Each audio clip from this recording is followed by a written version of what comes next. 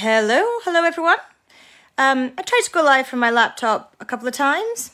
Didn't want to do that. Facebook decided that it wasn't going to let me go live from my laptop, so here I am. I'm on my phone, so apologies for that. I hope the sound quality is okay and that you can hear me okay, because I don't have my headset with me. But hopefully you can hear me okay. This is Business Wealth Academy Live. Thank you for joining me. Thank you for tuning in today. As always, give me a hello in the comments if you're watching. Give me some thumbs up, some likes, all those good things. It would be lovely to know that you are here and that you get value from these live videos that I do every week, giving you a little tidbit or a little thought that you can put in place in your business. And today's thought, idea, tidbit comes from my local ice cream van. Because, you see, what happens is I live in a small town. There's about 8,000 people in the town.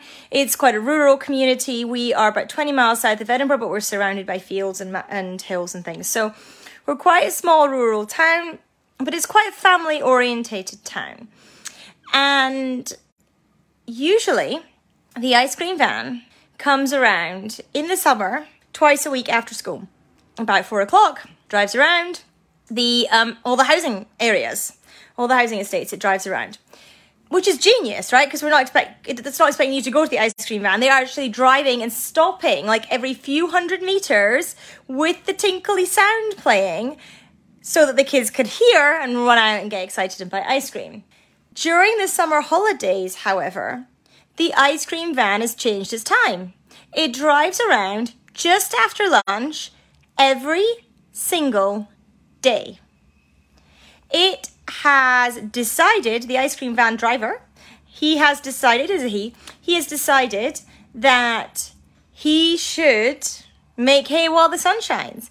He can get people buying every single day in the summer holidays.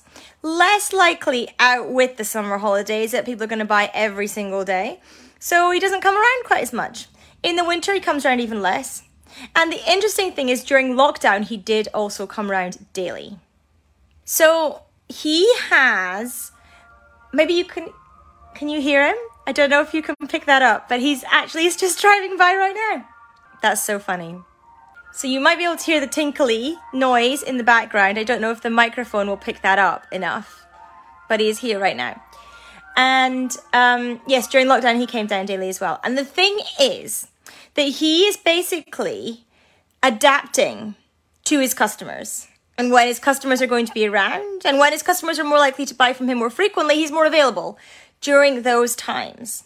He has changed how he works in order to maximize the revenue of his business because he knows when his customers are going to be more likely to buy more frequently and buy more often. And I think that is a lesson for all of us. Now, for some of us, it may not be quite as obvious as it's the summer holidays and it's sunny. We might need to do a bit more digging into understanding our customer, into understanding the data in our business and how and when people buy. But nonetheless, it's important for us to understand that in our business so we can do what our ice cream man here is doing and adjust and pivot and go harder on times when people are likely to buy more and perhaps back off when they buy less, and tailor what we are doing and how we are spreading our energy around in order to maximize our return, in order to maximize how our business performs. So that is my lesson today from my ice cream man. It'd be amazing if you could have heard that, the tinkly noise. I don't know if it will have come through, but incredible timing if it did. And thank you everyone for watching. I appreciate your time. And I'll speak to you all soon. Bye. Thank you so much for tuning in today. I hope you got lots of value from this episode. Now, if you're struggling with any accounting things for your business, I'd love to help. Make sure you reach out to me at podcast@annetteandco.co.uk. That's podcast@annetteandco.co.uk and let me know how I can help. Of course, remember to subscribe to this podcast as well. Thanks again.